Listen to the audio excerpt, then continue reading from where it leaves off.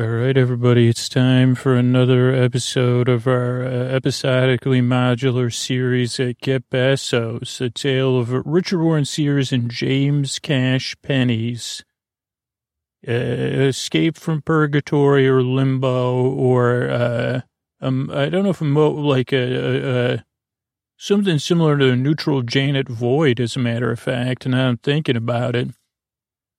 A place like that, whatever your belief system or your, suspension of that, you won't believe it, actually. They were in purgatory. And, you'll believe it. You know what I'm saying? You're here, you're in the right place. I'm here to put you to sleep, you know? So James Cash Penny and Richard Warren Sears, two titans of retail industry, escaped purgatory and returned to Earth in search of teaching some lessons to a fictional figure named Jeff Besos, founder of Amazon.com, who they felt crushed their retail empires. So that's why they came to Earth. Over 2 seasons of friendship, mostly friendship and some adventure, they became friends, all 3 of them. You heard a lot about it in the last episode while they were having a little breaky poo. But yeah, so they had some adventures, and then they found themselves back in purgatory. This was before this season even started. Richard Warren Sears, James Cash Penny, and Jeff Besos. Jeff snuck out to return to Earth, the backup redundant version of Earth. Earth's got a backup. That's great news. I mean, not for us, but for whoever's either supervising Earth or, whatever greater purpose Earth is to serve. Always good to have a backup. So Earth, which we'll call Earth from now on, just because, otherwise, I'll forget.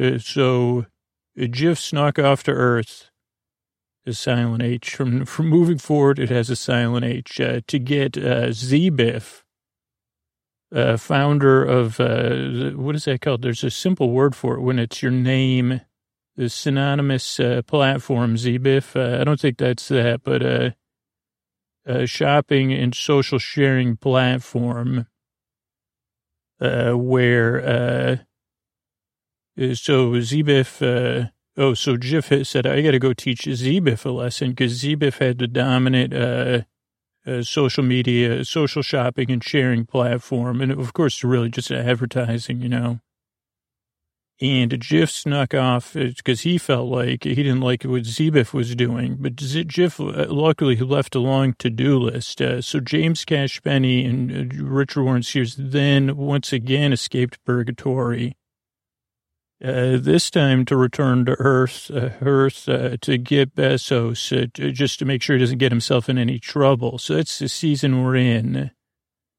Is James Cash Penny, Richard Warren Sears, searching Earth, going through Jeff's to-do list of communities impacted by his social media and shopping platform. Communities in the broadest sense of the word, or groups or people impacted by it. And trying to procedurally, how well does this work out? Each episode they spend procedurally in an episodic sense because they could listen to them in any order. Trying to figure out trying to catch up with Jeff, fix these things in hope of crossing paths with Jeff or Z-Biff. And so it's time for tonight's episode of Get Besos. And here's just back when we're recording this from, big night at the Oscars. Because when I see you on the screen, it's a big night for me. A friend of the show, a friend of the world, a heartthrob. I mean, have I called you a heartthrob before? Because holy cow. Kind man, a man with a smile that actually relaxes me. So I guess, but it also makes me aware of your heartthrobdom. The man who drives all the way from Los Angeles, traffic or no traffic. Well, there's always traffic, he says. Sometimes multiple traffics. who waits to use the restroom or stops at, there's not that great a place to stop either on the way to my place from the highway or the freeway, to use the restroom before he gets here, Mr. Antonio Banderas. As the ladies, as the gentlemen, as the boys, the girls, the friends beyond the binary. It's time to get Besos. Yeah. Thank you, Scooter, for the thank you, everyone out there, for your support, the support of international film. Obviously, don't miss out on it. That's all I have to say. Good night. Yeah, you check out Antonio's film, which I can't say the first word, but it's glory, something in glory. Oh boy. Here's the thing. Just go to whatever your streaming service is or whatever you watch stuff on, search for Banderas, or Banderas, if I'm pronouncing, and then kick back and enjoy it. Or go to your local independent cinema and say, hey, where the heck, let's get when's the Antonio Banderas Film Festival? Thanks, and this is Get Besos. Okay, buddy. Buddy. That was a good rest, and I think we're ready to kind of resume things, James. But I don't know. I guess I'm just not feeling, once again, I'm not feeling motivated. Maybe it's just we rested too much. Richie, it was good rest. I think, I don't think that's it. I think it's kind of coming up, but we're still struggling. We've never, in some sense, when you were in charge, I mean, you've been right about this all along, and we had a simple mission, just go get Jif. It didn't really go well, and we didn't help anybody, but it was simpler because we had a common purpose, and we were able to factor everything through. Well, I guess my role was a little different. Your role was, can I get, well, it's always complicated, but I guess that's what I was saying. Well, you're right. When I was leading in and I said, just everything we're going to do is going to be get Jif, even as you were about to say, James, when it looked like I was stroking my ego or going for my own glory, it was really in service of our mission to get Jif out of trouble, of course. But you were talking about something else, and then I guess I hijacked the conversation. I'm going to be honest. And because I guess what I was going to say before I got distracted is in a little disheartened is because, I'm familiar with the golden rule, James. I mean, how many times are you going to explain it to me? The golden rule is also, the people who have the gold makes the rules is the other side of the golden rule. Right, Richie, but I'm just trying to point out what is our,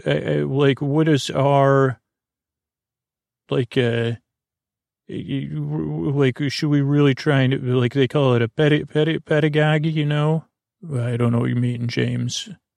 Pedagogy, what are we trying? I feel like we're trying to teach too much. James, I don't think you're using those words correctly. Well, you're probably right about that, Richie, but okay, listen, what you're kind of saying is we have the do as I say, not as I do. Let's just go over what our issue, what we're coming up against. That's number one. Can you rephrase that and tell it back to me, James, in your words of your own understanding? Okay, we are facing that. You're right. The social media shopping and sharing platform seems to really spark that in people or make it easier to say, don't do that. I'm talking about your behavior right now. And we're not even thinking about my behavior. I'm just talking about your behavior. What did I do? No. I mean, that's what I was rephrasing. Oh, so I'm now making you rephrase things so I understand it is wrong. No, what I was saying is, James, I'm kidding. Every once in a while, I'm kidding. Well, that was actually pretty good. That was, try to relax. We're here to work together against each other so we can work together. Another thing, James, is like being, and this happens to me, I mean, all the time. I mean, probably because I know better, but I know I spend a lot of time worried about what you're doing or what Jif is doing or what Zbiff is doing. Is that like a part of being human, James? Or I guess post-human too? Yeah, I think so. I mean, that's one thing is, is it more prevalent here or are we more aware of it? Or again, it's probably is a Zbiff thing. Then there's, Richie, I don't know if you noticed this, there's like super offenders, I guess, who, I mean, we've already dealt with a lot of them. You know, they walk their dogs, they don't care, but they point at, they're pointers. They're oblivious or they don't care, but they also get really, they're the first to, to catch somebody else. Yeah, I mean, here's the other thing, James, and I guess because so those are all things. What about also, like you'd say, I don't know, common sense? Maybe there wasn't ever a thing as common sense. And I mean, I know that, listen, I'm learning on this. You might not believe it, and that somehow I'm a little bit of an archetype of these behaviors. So, yeah, I know you're speechless, James, but so let's just move on. Like, one thing I worry about is being the FOOL. So let's say I follow all these rules and do it all the time, but then other people get away with it. I don't want to be the one. You know what I'm saying, James? Yeah, I mean, yeah, I guess you could, yeah, I guess, yeah, I do know what you're saying. It's a human thing. I mean, the other thing is like, how much does any of this matter? Are we the ones caught up in it, Richie, is what I'm wondering. Is it even more narcissistic for me? I mean, not for you. You seem to be learning. Thank you for noticing what I'm doing and the changes I'm making about myself. Thanks for noticing that, because you're really working hard. So is it narcissistic for us to be here in a world that's not ours, worried about what other people are worried about? Like, does any of it matter, or does our opinion even matter? And then there's the idea that if something, you can't do, something's spoiled, you can't dilute it anyway. I think you said something like that. I may have, James. You probably did hear me say something enlightened like that. All right, so James, let's reassess where we're at here. So we're still kind of stuck, but we have to keep going through this list. And I'm, it's still in the back of my mind. What are we doing here? Okay, Rich, yeah, so we're still stuck. We're still kind of what worked before our break was that we took kind of opposite sides of things. And I kind of feel like that worked pretty well. Like, even though I do have the sense that we're already here, because we're already here at this studio, Silver Sleeper Studios, and James Jiff notes that this is probably likely, he says, owned by Zbiff. But I feel like we've been here, I don't know. But James, this also reminds me of a scene in La La Land. Not one of the big scenes, maybe where they drive by the club that he wants to own one day, or something else, I don't know. Okay, so not the part where they're on the movie studio set. Oh, good. I'm glad you saw that movie. Well, you made me watch it before we left. Oh, that's right. I mean, yeah. Okay, so we should go in and just have them. I mean, Jeff's kind of sketched out the problem pylon. It says, oh, hello. Yes, we're here, we're consultants here to meet with you. Yeah, Jay Jiffy. Sure, we're here with Jay. Yeah, no, we're just here to help. We know the studio has a situation. Oh, great! You've been expecting us. I'm Richie, RW. You could call me, and this is my friend James. Okay, why don't you walk us through how is everybody doing here? This is the team, eh? So we heard about these pylons, and okay, you explain it to James, and then he's my rephraser. That's how we make sure. I don't know if you've ever gotten any seminars on active listening. We're the most active listener. No, so we're not interrupting you or cutting you off or explaining things back to you, because I don't like the explainers. We're here, but sometimes we unintentionally do that when we're trying to re-explain what you just said back to you to establish that we heard it, also to help us in the listening process. And this is part of this is just the J Jiffy method. If it gets on your nerves, remember, this was a J Jiffy method of listening, the school of listening. Okay, James, take it. Sorry, Richie was talking over you there, but I think I picked up on what you're saying. So you're one of the big studios, and we realize what you were saying about the history of the movie studios and how your business has become more and more dependent on blockbusters, and that it's clear that it's not easy for any of you. It's, that's a very high pressure that your movies have to be very, very successful, and that you can't, if you make a miss, especially with some of these intellectual properties you're talking about, wow, Richie, I'm sorry, I'm just having deja vu or something. Oh, that's one of your movies you're working on. That sounds interesting. Oh, that's a heroine, sorry. Okay, so if you have too many misses, it's a very pressure-filled business, and you have a general idea if something's going to be a hit or not, but you don't really know. But you accept that not everything can be a hit, but then ZBIF and okay, so that's one part of it. Okay, so I understand that part. Okay, you talk very fast. This is good that I'm going to rephrase. Okay, yeah.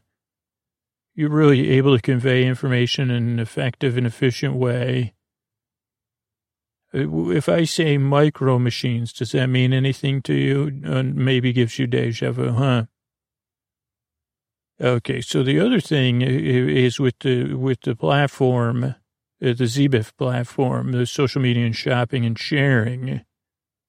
That's the main source of advertising and word of mouth, which are kind of interlinked at this point. And that the lead up to the release, it can be very impacted. And the opening weekend, you really need to have a good second weekend. So you need to have an amazing opening weekend. But the second weekend is very important because that's okay. And that's very dependent on the word of mouth of the people that saw the movie. Oh, but also within the algorithms. Okay, so you've noticed something new. Oh, that's slowly been developing. So that's, okay, so can I explain that back to you? I think I understand. So a lot of times a movie like Deja Vu might come out. And everybody, or a large portion of people, are very excited to see Deja Vu, see whether the movie's going to tell her origin story or just have her already as a superheroine. And that, okay. And then, some people are excited, some people are torn, some people just they can't get over themselves. Okay. So you have all these competing interests, about interests for the film Deja Vu. Then you have the film, very quality. You're saying you think it's a very well done picture. Still a couple tweaks in editing, but nothing major. Everybody's feeling very good about it. Okay, but so there's been other instances of this. So where people say, so like people look for people to swing some, not the majority, or the plurality, but some percentage of opinion, Okay, so they would say, aren't you just so over superhero movies? But they would say that they're not saying it as an opinion because it's not really backed by anything. But they're hoping that more and more people would do that and like a snowball. They're hoping to create a snowball by saying that. Okay, yeah. They say, don't you think super heroines have gone too super? Or who else thinks? Okay. Okay, sometimes they might cloak it like a positive, negative. Movies like Deja Vu are great, but I really miss this. Or don't you? Okay, so I understand what you're saying. It's they're looking to create a snowball of people who share their opinion or support their opinion. But it's more... opinion might be the wrong word. You're right. We might not have a word for this. Okay. All right. Well, Richie, we're listening here, and we got the whole team here from Silver Sleeper Studios. Richie, what do you think? I'd like to see Deja Vu, actually. Did you, oh, wait, this is a different, have you ever had a movie, that was a modern day musical, with dancing? Was it called, I don't think it was called Oh La La Land. That gives you deja vu. Oh, there is music in Deja Vu. Sorry, Deja Vu. Sorry about that. No, I was just asking. So I think, James, this reminds me of that famous story we once heard. Opposing side story. Once upon a time, oh boy, it feels like it was just like yesterday. I don't know, someone told me this story. It was a filmmaker, actually. And they were so well liked at the studios. Now, this was the era of the real big studios, with vertical and horizontal integration. So they didn't have to, some of your concerns weren't their concerns because they said, well, this is the only movie you're going to see this weekend. It'll be in the studio theater. So, but that's not possible here in your world. Right? Currently, this is a piece of fiction, I mean. But all the movies were big budget. And then, everybody had to go changing everything around. And the movies, they were so good, giant sets, vertical and horizontal information, that made it so they could, create whole worlds and film it, practical effects, saw everything. And big stakes, but everybody, even then, was worried when things started to change. They said, well, this is going to change how we make films. We'll have to avoid mistakes because we can't, if they could only go pick, if they could pick more than, it just started to get with James. Go ahead, James. Oh, James wants to tell the next part of the story. Yeah, so things started to change in the movie business. And they called it La La Land. And the people outside of there, because everybody was so caught up in the business. And when things changed, they said, well, what if our movies don't have the success to pay for all the practical effects and the staffing and all that? What are we going to do? And years went by, and it was like a feast or famine type thing. And no one... someone said, well, why don't you make movies across budgets? And they tried that for a time, and it kind of worked. It worked really well, actually.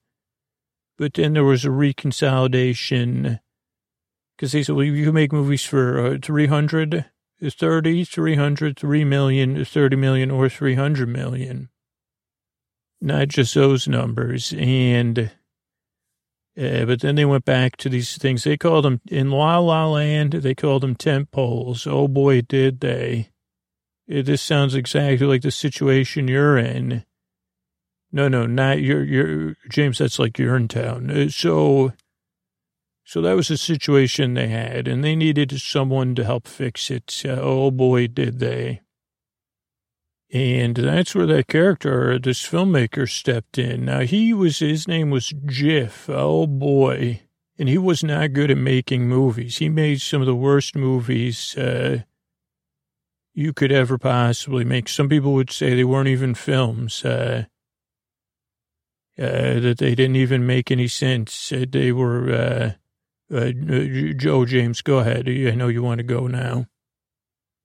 But while he didn't know movies that well, he did know about budgets and marketing and workarounds.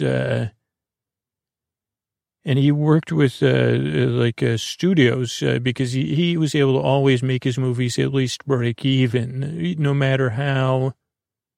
He always put his movies on budget, and he worked creatively within his budgets. To execute his vision, even though it was artistic and a little bit different and some would say awful, okay, well, I don't know about that, James.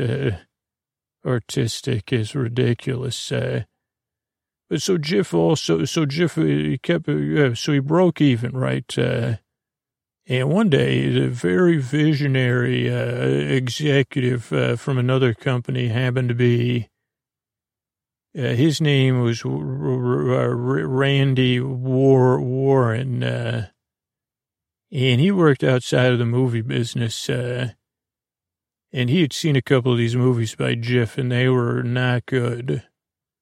But he told a tale. He happened to be with all these executives for the big studios in a room like these ones, and he told them about some simple retail concepts that these studios actually weren't familiar with. They needed someone to come set them straight. A retail titan at the time, the greatest retailer in the history of the planet, in this story, but really anywhere. And he told them about loss leaders, and they still didn't get it. They said, well, why would you sell something like that nobody wants? And I'd say to get them in the store, that's why. And they said, well, but they wouldn't be satisfied. And he said, I guess you don't get that. And he said, well, then he explained to them about advertising. And they said, we know about marketing movies, not about marketing toilet brushes. And so they had some, they had a couple debates back and forth. It wasn't always pleasant. Hearing the truth is not ever easy. But eventually, he got him to realize that, James? Well, eventually he got him to realize that, some of these retailers would open up a store and a store wouldn't even make a profit. It was similar to, they took this one retailer, took the idea of a loss leader to a whole nother level. And this was a sad time in the history of this story we're telling, but where it was like, oh, you could just run a whole store that would lose money, but it would just try to lose as little money as possible in order to be more to mess with your competitors. Not very fair. And then they said, well, you could use something different than this model. I think what Richie was about to talk about for the films. That's why he was talking about Jiff, right, Richie? Oh, yeah. So then he said, yes, give me a second with my brilliance. As I sat quietly, he realized that the studios would need to hire Jiff and that they could hire Jiff or someone like Jiff to make their failures for them. And that the failures could be almost great, but that someone like Jiff's hands, he could make a budget. He could stretch the budget to make the movie feel like a blockbuster. But because he was involved in it, it wouldn't be good. Just his natural taste was not good. And so the movie was almost guaranteed to fail spectacularly from a public perspective.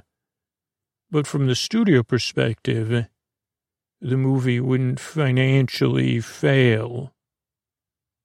And it would help them leverage people's need to point at that and say, oh boy, it would give confidence back to the people behind the productions. And they could also still use it within their existing intellectual property. They'd say, well, we really want Deja Vu to do well. But Captain Caramel, he's like a Snada or whatever Snada. That was another, Captain Caramel versus Snada was a movie. That was one of the first ones that Jif put out, right, James? Oh, thanks, Richie. Yeah, that was Jif's first movie, Captain Caramel. It was just called Captain Caramel, but then when they released it to actually seem like they were in trouble, right before release, they changed the name to Versus Snada. And that was, it was like, and people even say, well, why would you put Snada in the name of a film? And so it gave something, but now this was still early on. So the studios hadn't even really realized what the problem was. They didn't have the brilliant data statisticians or whatever you have working here. And so that movie was more of the critics gave them something, like they actually at the time said, oh, the critics are a problem. That's why we're making failures.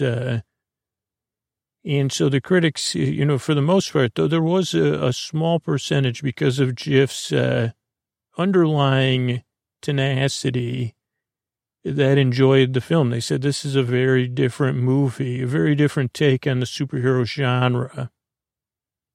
Not an anti-hero with Captain Caramel, but not exactly a hero we could root for or against, but kind of someone like that might live down the street. And Snada was like a relatable so it was something like that.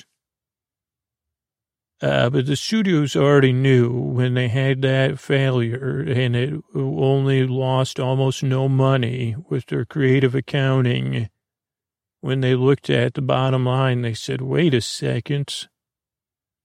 They also realized that this would be a competitive advantage because it could impact other films. So it became a very thing, and Jay Jiffy became in demand instantly. But then, they realized that it was more of the RW, the character's real vision, and not Jay Jiff. Because, he made movies like Rubber Man and Queen of the Lords, Deepwater Blues. Those were some great films, weren't they? James, why don't you tell us a little about those films and how Jiffy's technique changed over time?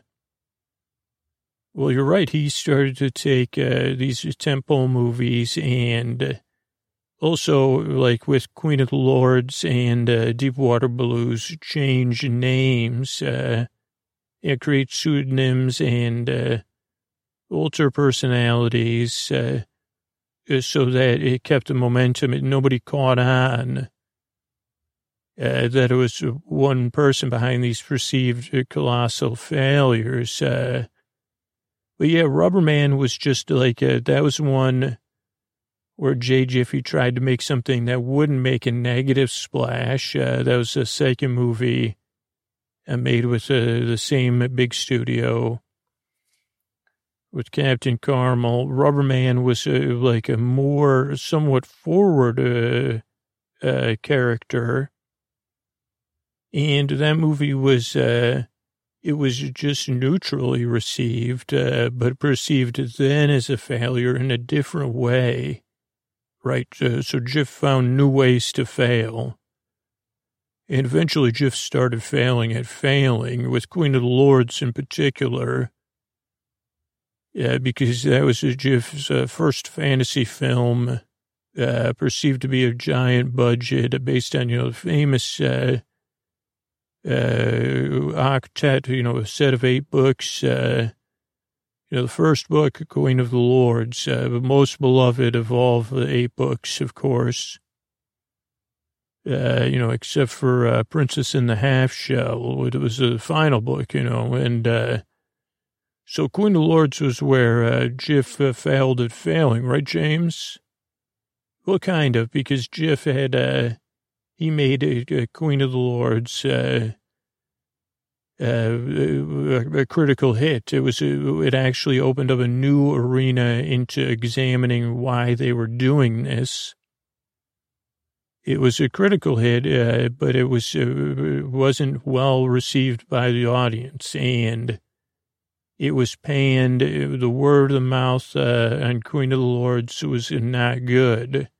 It was considered to be it wasn't even good at being not good. You're right, Richie. He failed at that. But when the studio started to process things, they said, wait a second, this lost, they said, wait, maybe the critics aren't exactly guiding the bottom line. Is this movie right? They learned something. Well, yeah, once again, they learned they couldn't rely, that necessarily wasn't just J. Jiff's vision. But they had Queen of Lords, they said, okay, well, it's not the critics here it's the word of the mouth. We need you to focus on J. Jiff. Jiff, you're not doing it right. And they put the pressure on him for Deepwater Blues. Yeah, and that was a very different movie. That was one, that was actually a pretty good movie that was marketed in the wrong way. Again, J. Jiffy's vision, which caused the expectations to be off, which caused the audience to not be happy, but they were happy with the movie, but they weren't happy with the marketing, so they weren't happy when they went to the movie. But at a later date, people were kind of happy. It was a good movie, basically, marketed in the totally wrong way. So it's critically received as okay. And the word of mouth was strangely controlled because people said, well, I thought this was going to be a movie about 2 submariners, submarine rom-com. But it was really a movie about, it was a, giant, movie with a giant being.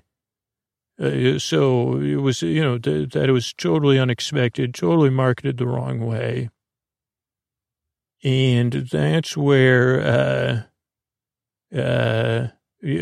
So that was where they said, wait a second, there's something going on here with this word of mouth and the piling on. And yet they can't find, but that's when they found out that Jeff Besos, a fictional character, obviously it's a fictional story, nothing like J. Jiffy. We just get mixed up sometimes. Became synonymous with failure, for failing at failure. Actually became a noun in this story we're telling you. People would say, I jiffed it. And right, it was the jiffing outgrew. That was where it became, they jiffed it. The marketing team actually got blamed, even though it's Jiff's vision. And that's where it outgrew Jiff, and studios just started doing it on their own. Testing, but making sure they could cover the bottom line with these movies made to not work out. And they figured out a way to keep it from, to protect the integrity of the performers that were in the movies and make it fair on everybody. So that was, but then they realized that, they still had one problem on their hands, which is the problem we're here today to talk about.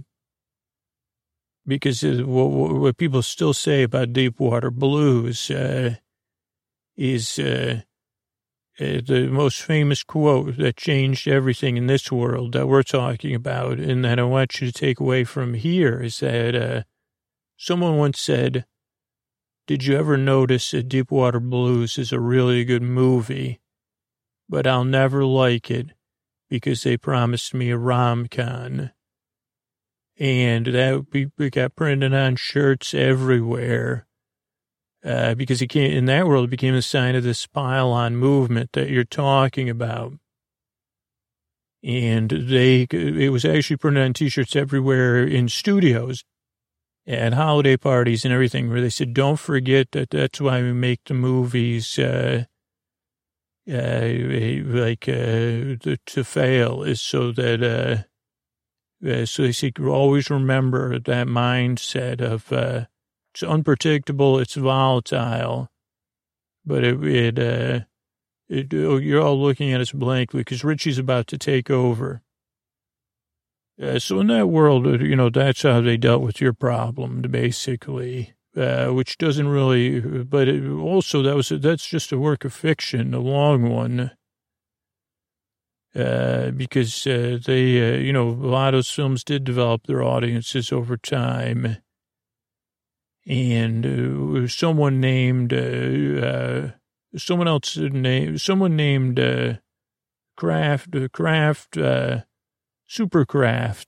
said, what if you listen to these? Is there any truth in these pylons?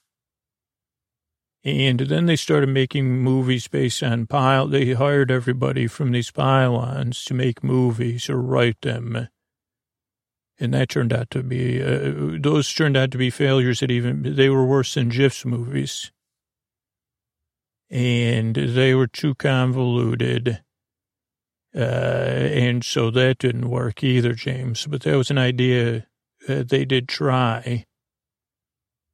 Right, but that craftsmaster or whatever wouldn't give up. They said that there's got to be something to this. And so they thought if they were working in this world today, that's where they'd look at, not for information, not for certainty, because it's causing uncertainty, and not to avoid it or say, oh, maybe you do know what you're talking about when you say, Deja Vu is a movie I wish I could forget, or whatever, who agrees, or whatever you're worried about them saying. They did have to find a way to empower these pyloners, these snowball seekers. And so they started some programs, at least in this story we're telling, like some official and some unofficial, because they realized that they had to get more information. Maybe it was algorithmic even to start, because these studios were also sitting on years and years and years, decades and decades and decades of film. And they were looking on they were looking in the wrong place. And so they had to, thanks, James. They had to redirect, James, thinking about empowering these pyloners is making me squinch on the inside. But they had to put them to work somewhere, so they would be investing their energy someplace else. And so they tried to get them to pile on movies, and give them useful information about their trove of films, and intellectual property, to find the hidden gold in their back catalogs, and say, well, maybe we should bring that movie back, or maybe there is an audience for that film. The archives that they already controlled and owned could be another source of either perceived failures or of interest. They say, oh, the reason they don't like these current movies is because it's not like these ones. Oh, hold on, James, they're talking. Oh, so you're going to reach out. ZBIF would love the idea of monetizing these pylons. Yeah, I don't know how comfortable I feel with that either. But it sounds like that might help all of you. Or you might try to do those.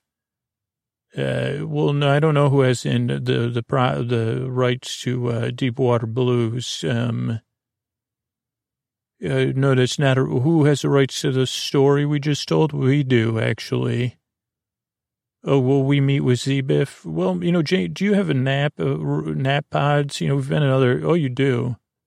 I think we'd like to take a rest and think about it because we actually have other work to do. So maybe you could give Z-Biff our number or something. But I'm glad we could help you. Yeah, I'm glad. James, I don't know. I need a nap too. I don't know if we actually did any good here. Well, we helped them solve their problem, I think. I don't know, James. I want to curl up and wind down. Get in this nap. Oh boy, is it comfy in here and cozy. Good night, James. Good night, Richie. I'm getting, just sinking in here and getting comfortable. Yeah, good night.